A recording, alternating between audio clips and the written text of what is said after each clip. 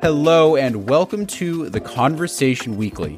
When catastrophes like a pandemic strike, how do we make sure that societies learn and implement lessons from disaster? We all need to look into our own backyard just to see what we can learn. We speak to three experts coming at this question in very different ways. The lesson for everybody, anywhere, is what we really need is flexibility. I'm Dan Marino. And I'm Gemma Ware in London. You're listening to The Conversation Weekly, the world explained by experts.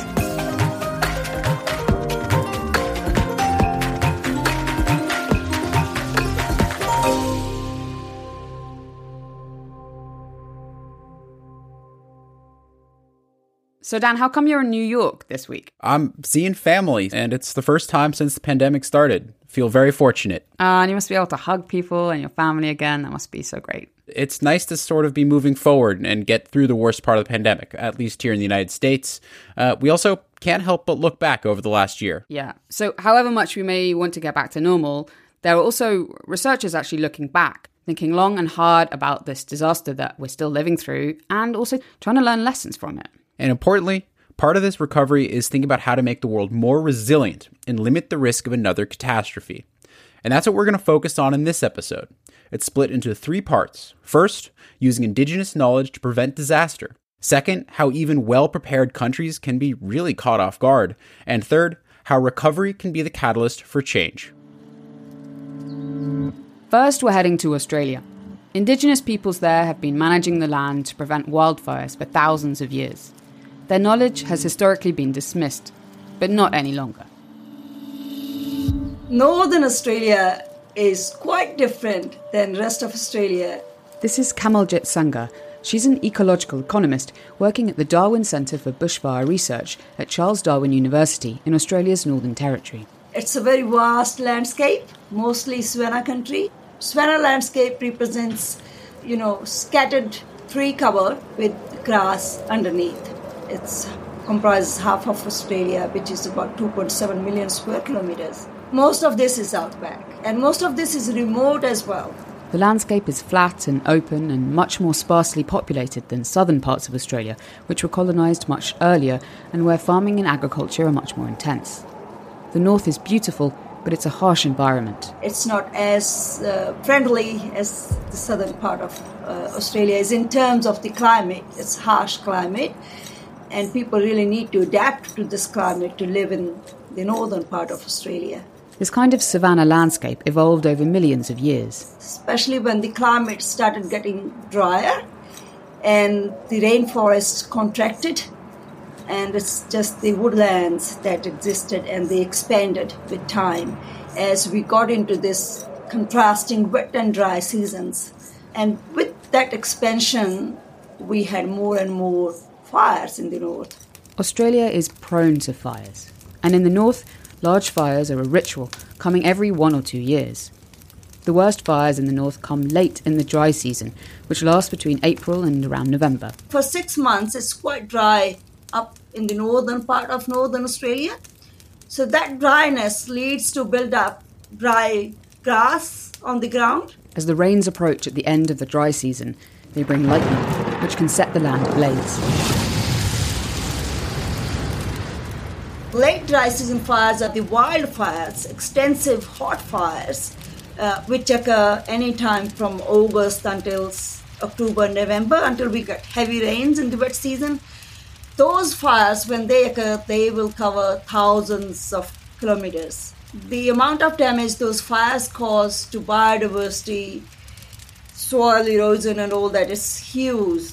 These fires in the north also contribute to Australia's greenhouse gas emissions. Total greenhouse gas emissions that goes from those wildfires, they account for 2 to 4% of our national inventory. Over millennia, Indigenous peoples have created their own methods to manage these fires across the savannah. We believe that when people were seeing this fire as a danger year after year, the first thing they adapted themselves is to manage fire. So to manage that fire, they would have done lots of experiments. One of the practices that emerged was to light small patches of fire early in the dry season, between March to around the end of July. At this time, the climate is slightly cooler, and there's a bit of dew at night. So when these small fires are lit, they don't go very far. Imagine a landscape with trees and grasses and with some rivers and creeks flowing through that landscape.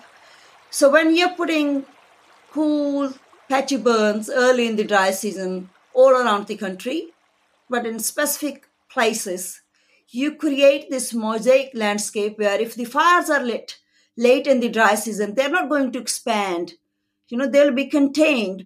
This patchwork of small, cool fires, as they're called, create fire breaks in the landscape.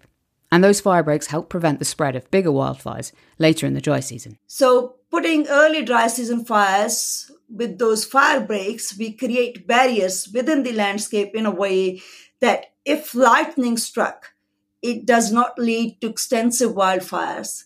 There will be some fires, we can contain them in small areas, but they're not going to spread to large areas. And for Indigenous people, fire has other meanings too. So they farmed their landscape in a way that they could hunt. They could also have fire for their cultural ceremonies.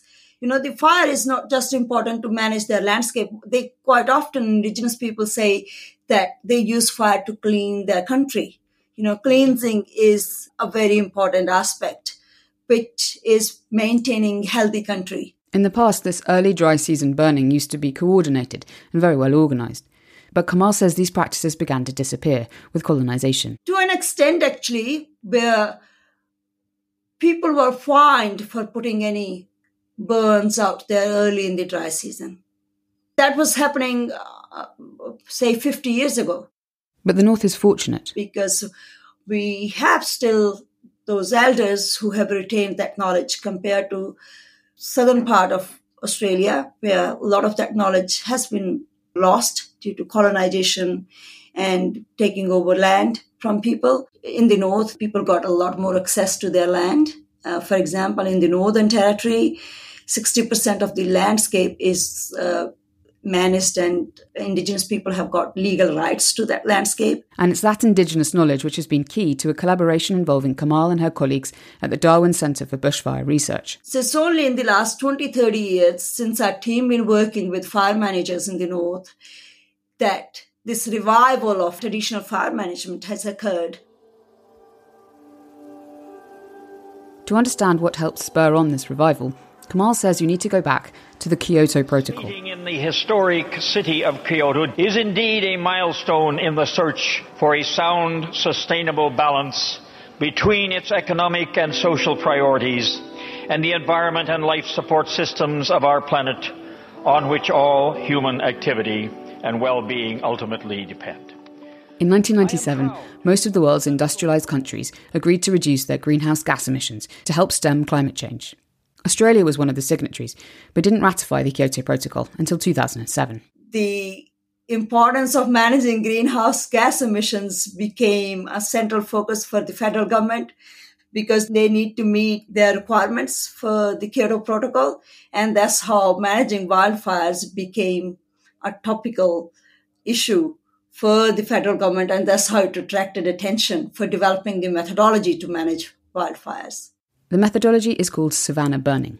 It was developed at the Darwin Centre in a collaboration between Indigenous land managers and scientists, spearheaded by Kamal's colleague, Professor Jeremy Russell-Smith. It can help you to calculate how much greenhouse gas emissions you are going to save by burning early in the dry season compared to having fires late in the dry season.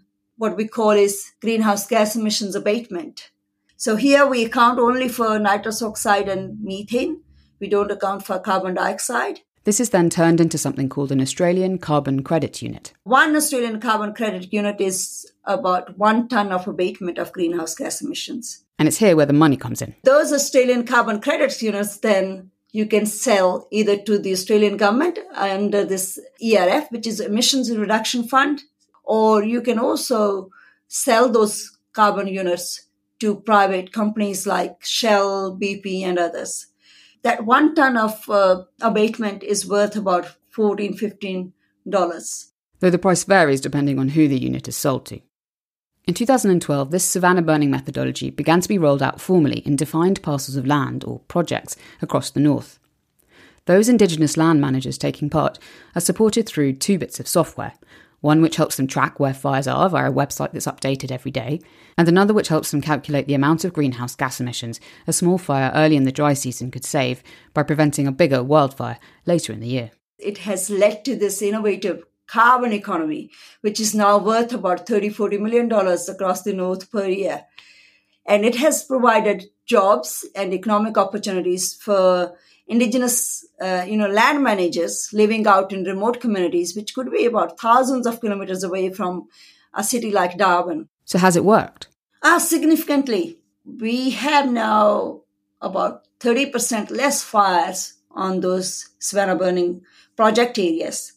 In addition to generating that economy, where literally nothing was existing before. And what I'm trying to account now for is that there are many other ecological benefits as well, like, for example, protecting biodiversity, water sources, preventing soil erosion. There are heaps of other benefits and actually enhancing people's well-being who are living out in remote communities. Kamal says the success comes from a genuine collaboration between the scientists and the traditional owners of the land. I believe that leadership from Indigenous people is at the core of it, because they are the pioneers in this space. They got the knowledge, they got their skills as well. So supporting them with modern technology, because these days they also use helicopters to burn vast, expensive country that they have access to. So that has helped actually the way this project has been so successful.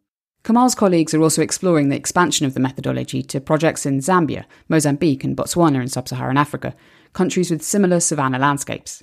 But she admits that for now, the same methodology can't be tried in southern Australia, where the vegetation is different, and yet where wildfires have devastated lives and landscapes in recent years, particularly in late 2019 and early 2020. Saturday's soaring temperatures and strong winds fanned hundreds of blazes across 3 states. Exhausted firefighters powerless to halt the destruction. But Kamal believes there are wider lessons from the project in the north that could be translated to the fire management and prevention efforts in southern Australia. One key lesson for us is seeing fire as part of the landscape, not as something that's dangerous, alien. As long as we understand the importance of fire, we manage it properly, it should be lit by right people at right time on right country, I think we can learn to live with fire and manage our landscape. Part of this is acknowledging that sometimes the knowledge we need to help prevent disaster has been with us all along. In the north here, we got Indigenous land managers who had this wealth of knowledge managing fire in the north, and that knowledge would have come with thousands and thousands of experiments over the years. We all need to look into our own backyard just to see what's out there, what we can learn.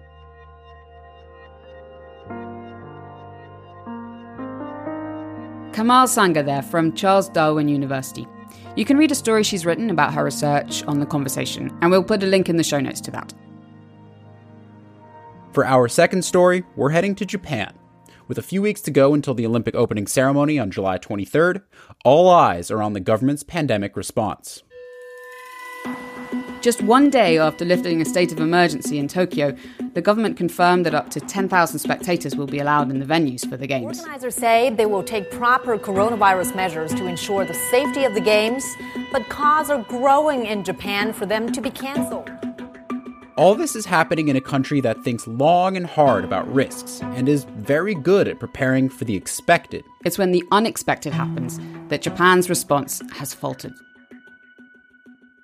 Liz Marley has a background in architecture, and that's what she was studying when Hurricane Katrina hit New Orleans in 2005. Officials have begun house-to-house searches looking for survivors from last week's devastating Hurricane Katrina. I really wanted to do something as a student to help out, and then I had a naive idea that an architecture student would be super useful. But I went to the disaster area and volunteered, and then I started to focus my research on housing conditions after Katrina and what that was like for people. A few years later, she moved to Japan to study at Kobe University. She was comparing the recovery after the devastating 1995 Kobe earthquake to the recovery after Katrina. This led on to a PhD in house rebuilding after disasters, And that's what she was doing on March the 11th, 2011. On that day, at that time, I was actually on a survey trip with my professor in China. We were doing field research about the recovery after the Sichuan earthquake. I was in the air between Chengdu and Shanghai at the time when the disaster happened, and then flying back to Osaka. I didn't really know what was going on at all. I remember it was a really uncanny quietness everywhere around the airport. Like everything was functioning, but everyone was really quiet. And in Japan, the news is very accurate. So they don't announce what's happening until it's actually been confirmed. So on that first day, the announcements had official numbers of casualties, but they were only the people who could actually be confirmed as casualties.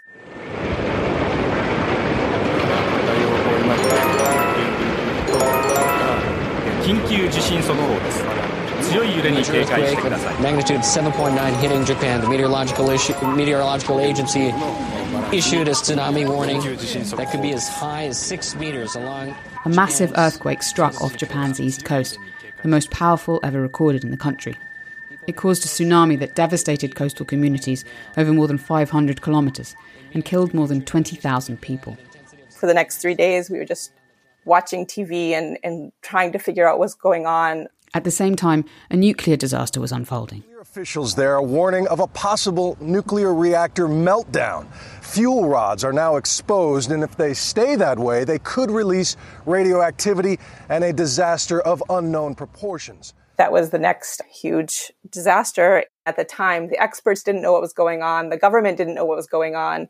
The people at TEPCO, the nuclear power plant operators, also didn't know that the reality was that there was a meltdown that was happening in several of the reactors at the Fukushima Daiichi nuclear power plant. And that was, of course, what made the 3/11, sometimes it's called the triple disaster of earthquake, tsunami, and nuclear meltdown, into another whole level of complexity and compound disaster and how people's lives were affected.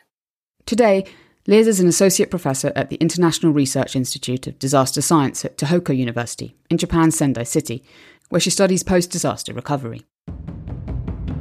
Japan is a country prone to natural disasters.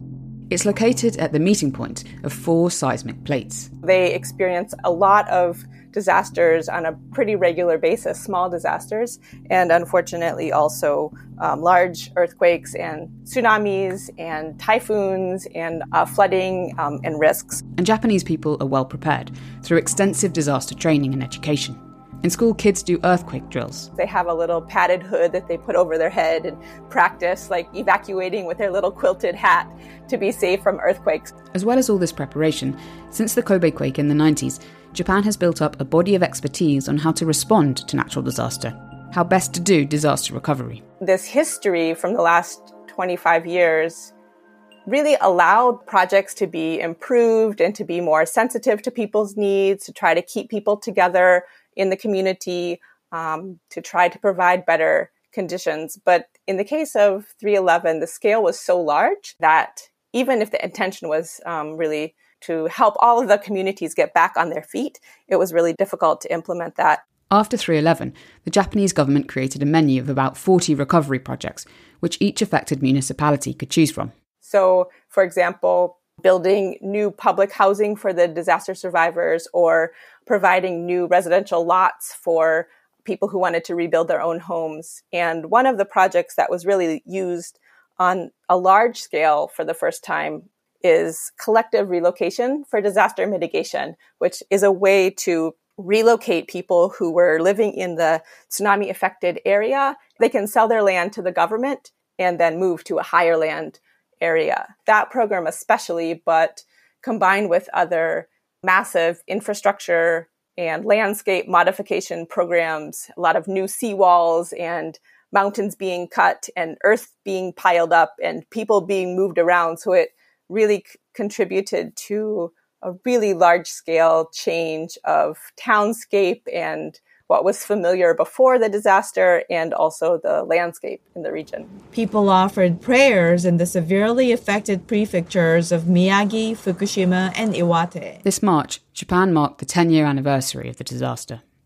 Liz says that over the past decade, there have been big advances in understanding about how tsunamis happen and what their effects are, and a shift in thinking about how to prepare for them. Before 3/11, the idea was we can protect our communities perfectly if we make a perfect calculation about the biggest tsunami that might happen, and then we build a wall that's 1 centimeter taller, then we will be perfectly protected. And what happened in 3/11 is now we consider that to be a level 2 tsunami that might happen in 1,000 years, compared to a level 1 tsunami that might happen more regularly in 30, 40, or 100 years. And so the big shift in thinking is we can't rely on just the physical infrastructure. No matter how good the engineers are and how extreme their disaster modelling, there might be a bigger disaster coming that's worse than any planner ever imagined. And so we have to build in some flexibility about thinking about, well, what happens if something bigger than we expected happens? So some flexibility and a combination of strategies, not just relying on physical infrastructure and concrete, but also on education and training and evacuation drills and land use planning and multiple strategies. But while there's been a shift in thinking when it comes to the tsunami, Liz is less sure about what lessons have been learned from the nuclear meltdown. In terms of the nuclear disaster, there's still a strong narrative of, well, that was unexpected. We never could have predicted that we didn't think about that. And that was just a kind of a fluke, a kind of black swan event. And I think still the myth of nuclear safety continues a little bit. This exposes a flaw, she says, in the bureaucratic way that Japan approaches disaster management. Japan is really strong at preparing for a repeating event and the same event that can be expected and can happen over and over again. So you can have a manual and you can practice and do the same thing every time and tweak the manual if the predictions get bigger. But that doesn't translate into flexibility of response and flexibility of thinking. She thinks this is part of the reason why Japan has had a mixed response to the COVID-19 pandemic, combined with the government's dogged insistence that everything is under control. At the beginning, when the pandemic was just emerging and we were just finding out about it, I think one of the attitudes of the Japanese policymakers was to, in a way similar to Fukushima, create and try to present a myth of Japan being safe from COVID, that Japan is fine, COVID it's a foreign danger. And one of the first big clusters of cases happened on a cruise ship, which has at least 10 people with the virus on board, and all of the passengers and crew are now going to be quarantined for 2 weeks. It was docked off of the coast of the Tokyo area, and those cases are still not counted as cases in Japan. So it was really a literal keeping the disease at arm's length, like not letting it step onto the shores of this country to say we're safe. The backdrop to all this has been the Tokyo Olympics, originally planned for summer 2020. The Olympics have been kind of the elephant in the room, even going back to Fukushima. At that time, they were campaigning to have the Olympics. In 2013, just ahead of the vote on which city would get to host the 2020 Games, Japan's then Prime Minister, Shinzo Abe, assured the International Olympic Committee that there was no issue of radiation from Fukushima reaching Tokyo. Everything is under control. We can definitely have the Olympics. He was guaranteeing a kind of safety that wasn't real at that point. And it's been the same since the beginning of COVID. Despite concerns about holding the Games amid a pandemic and huge public opposition to it, Japan and the International Olympic Committee are still pushing ahead. Now we're counting down the days, I guess. It's still very much connected to being able to preserve this image that it's not dangerous in terms of COVID in Japan. Japan's experience after both 3/11 and coronavirus suggests that no matter how good and practiced a country is at preparing for disasters, it can still do better. Liz says that Japan escaped relatively untouched from the SARS epidemic that swept across Asia in the early 2000s. This meant that it was less well prepared for the pandemic than Taiwan or Hong Kong. Another factor is that the legal frameworks and the policy frameworks and the structures in Japan for a natural hazard event and a pandemic event are completely separate. So in case of a pandemic, everything had to be started up on an ad hoc basis. So set up a new committee, get people to advise the government from the beginning. And I think that's a process that doesn't lend itself well to a situation where what you really want is quick, decisive action. Preparing for the similar event is one of Japan's strengths. And I'm quite confident that the next global pandemic, Japan is going to be much more prepared to act quickly and act decisively. But there's a wider lesson here, and it's about more than just the next pandemic. The lesson for everybody, anywhere, is that what we really need is flexibility and not just practicing for the same thing, but maybe practicing thinking about how to respond to something that we can't predict. Even countries used to disaster aren't ready for everything, and it's helpful to admit that and to keep preparing for the unexpected too. I think probably many people in Japan would also feel the same way, and the people responsible would also see that we definitely need to keep preparing and keep widening our expectation of what we should be preparing for. Liz Marley there from Tohoku University in Japan. You can read a long story that she's written on The Conversation about what Japan has and hasn't learned from a century of disaster. We're taking a quick time out here to tell you about another podcast that you may enjoy. If you're hungry for more compelling discussion about the latest scientific breakthroughs, check out a podcast called New Scientist Weekly.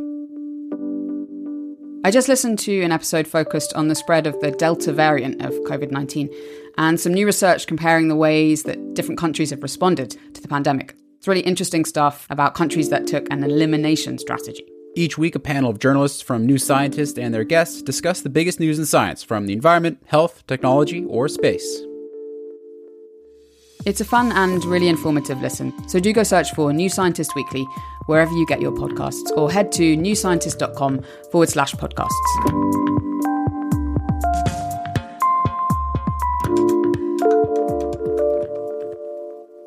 So Dan, around this time last year, some of my colleagues and I here in London made a short series called Recovery via our podcast, The Anthill, in which we look back at a few moments when the world had faced massive disasters in the past and how people recovered from them. There's a lot of disasters to choose from. It was really hard to choose. In the end, the ones we did choose ranged from the Black Death to the Spanish flu and the 2008 financial crisis. Sometimes disasters can create a real shift in thinking. Mine certainly changed after the financial crash. Yeah, quite. And that's just what I asked Ian Golden about when I called him up to talk about how the world is recovering from COVID. A little warning here, Ian was lucky enough to be in a place with lots of birds in the background when I spoke to him, so you can hear some of them in the interview too. I'm Ian Golden. I'm the Professor of Globalization and Development at the University of Oxford. Before that, I was Head of Policy at the World Bank Group, and before that, I was advisor to Nelson Mandela and ran the Development Bank of Southern Africa. At the moment, I'm most interested in how we can make the pandemic create good things and have good outcomes, and that's the focus of Rescue, my new book. Let's look back a little bit. How good have societies been in the past at learning lessons from disasters? The evidence is rather mixed, and what I focus on a lot in the book is how the Second World War transformed the world. It led to the creation of the United Nations, of the Bretton Woods institutions, of the Marshall Plan, of the welfare state. But many of the people that lived through the horrors of the Second World War had also experienced the horrors of the First World War. And there, the lessons were not learnt. And there was a cycle of the Great Depression, the rise of fascism, and an even worse war. And so the key question for me is, how do we make sure that we do learn from this and don't repeat the mistakes of the past? At the moment, we look like we're heading for another roaring 20s like that of a century ago. And it's very important that it doesn't end in tears as it did then. So sometimes we learn the lessons and often we don't. It really depends not only on leadership, that's important, but it depends on what citizens feel and how they make their choices. And that's why I really believe it's important to be engaged in the debate at this time, to make sure that we do not go back to business as usual. We all want to bounce back, but that's what scares me, because that implies we go back onto the same track that's leading us over a precipice. And we need to do things very differently after the pandemic. Whether we will or not is the choice we now face. Okay, because I guess there's difference between rebuilding and recovering and making a better world, and making that world one that could prevent a future catastrophe of the same kind. So your book focuses on pandemics and how actually COVID-19 was preventable because there have been pandemics and epidemics of similar nature that we just haven't learnt from. Yes, we certainly haven't learnt on the pandemic front. There have been lots of near misses in this century alone, since the turn of the millennia, SARS, avian influenza, Ebola, and others. And it really is a tragedy that we devote less attention to pandemics than we do to the military expenditure, which is 1,000 times or more bigger than our expenditure on pandemic prevention. When anyone that knows about these things will tell you that pandemics present a far greater threat to us. Okay. And you've worked in the heart of the international system, and I'm sure with lots of governments and bilateral relationships. So why are our leaders kind of inherently bad at planning for systemic risks? That's a very important question, and I think there are many explanations for it. One is that they tend to be short-term, particularly in democracies. They've got a very short span horizon, 2, 3, 4, 5 years at most.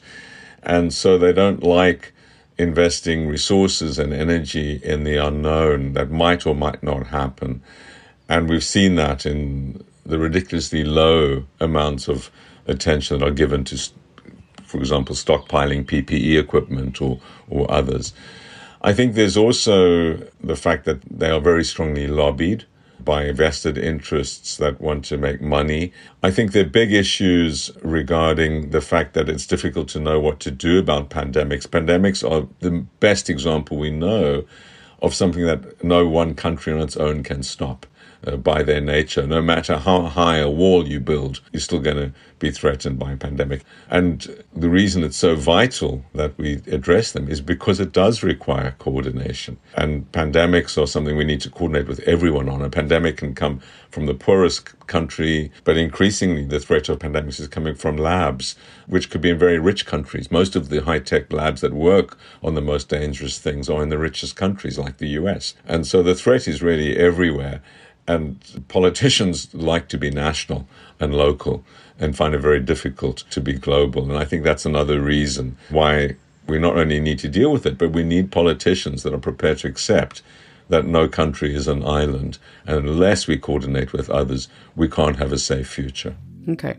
So you're optimistic. Your book is an optimistic outlook of kind of the challenges that this new world that we're facing brings and across a whole range of different sectors. So how do we make sure that this time that we don't repeat the same mistakes and that we do build back better, as some government slogans are putting it? Well, nothing is guaranteed. It all depends what we do. And my fear is that once the pandemic is over and we slip back into the complacency of our normality, and we all desperately want to celebrate and see friends and do those things, and we should.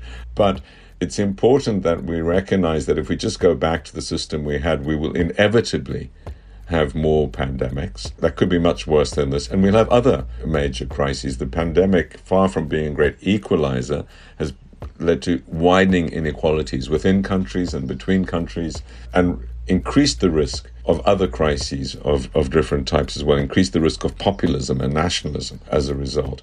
There are some very positive signs. What we are seeing now in all countries would have been unimaginable in January 2020. Conservative governments around the world, not least in the UK, doing what the most progressive leftists could never have proposed in terms of government levels of debt. We're borrowing more to cover the cost of COVID-19, including £35 billion on the furlough scheme. We're seeing the extraordinary progress in science with the vaccination. This is the first approved vaccine in Europe. It means that we now can start vaccination. Which is unprecedented as well. We're seeing other hopeful signs like the agreement on taxation. In a landmark tax reform, the group of 7 advanced economies have endorsed a minimum global corporate tax of at least 15%. Too little, too late. But this is something that's been worked on for a century. That's finally now happened at the G7. Not enough, but that breakthrough would have been impossible in a pre-COVID world. So we're seeing lots of different things happening. We need to harvest the sense of we can change. Governments can change. The old orthodoxy has to be permanently thrown out the window, not temporarily thrown out of the window. So it's using the disaster and the crisis as a catalyst that continues beyond just kind of the end of this year, but much longer, yes, for a structural change. Absolutely. And that's exactly what happened during the Second World War.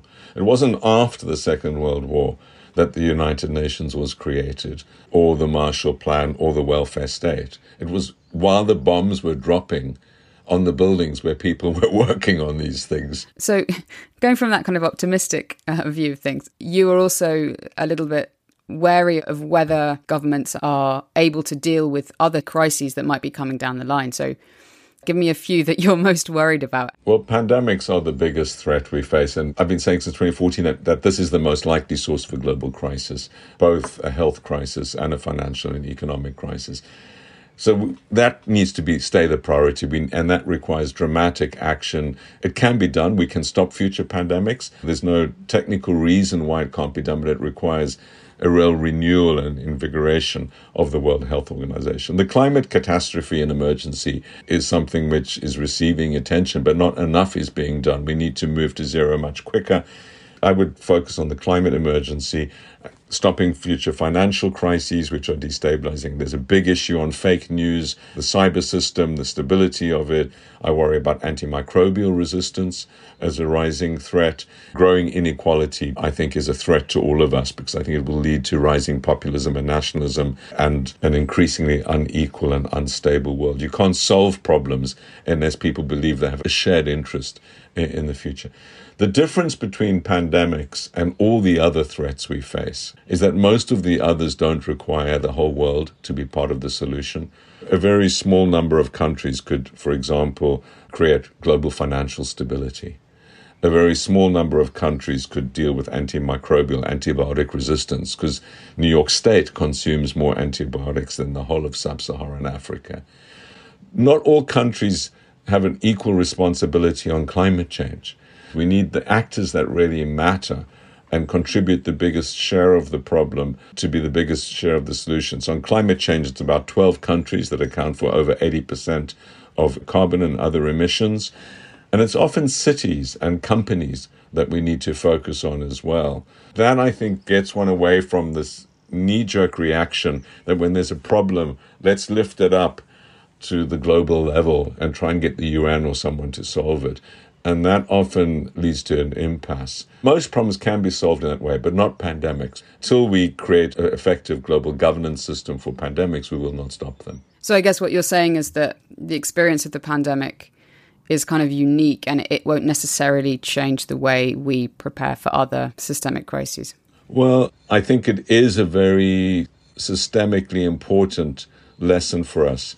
If we can learn to cooperate to deal with pandemics, I believe we would have learned to cooperate, and we'll be much more effective at addressing climate change and all the other crises. In a sense, the others are simpler to solve because it's a much smaller set of places could account for the challenge. Great. Thanks so much, Ian. It's been great to talk to you. Thanks, Gemma. Ian Golden there at the University of Oxford.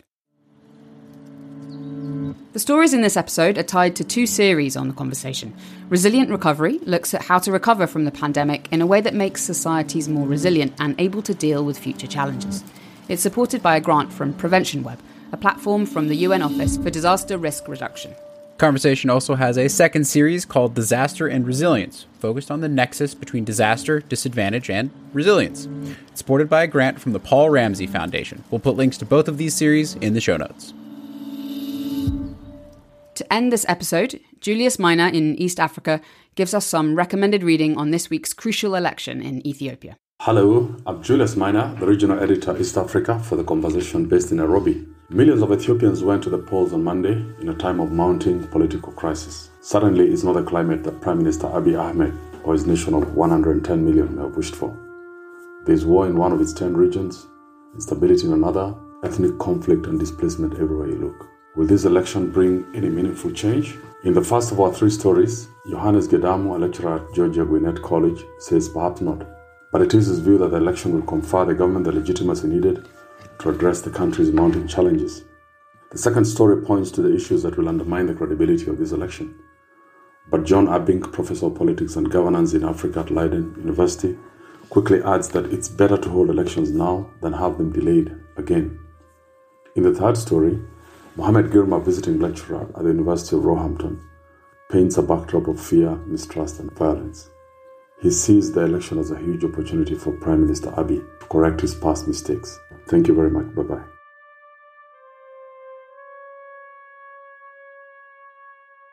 Julius Minor in Nairobi there. That's it for this week. Thanks to all the academics who've spoken to us for this episode, and to the conversation editors Paul Keaveney, Josephine Lethbridge, Caroline Southey, Sunanda Cray, Julius Minor and Stephen Kahn. And thanks to Alice Mason for our social media promotion. You can, of course, find us on Twitter at TC_audio, Instagram at theconversation.com, or email us podcast@theconversation.com. If you want to learn more about any of the things we've talked about on the show today, there are links to further reading in the show notes, where you can also sign up for our free daily email. The Conversation Weekly is co-produced by Mend Marawani and me, Gemma Ware, with sound design by Eloise Stevens. Our theme music is by Nita Sull. And I'm Dan Marino. Thanks, as always, for listening, everyone.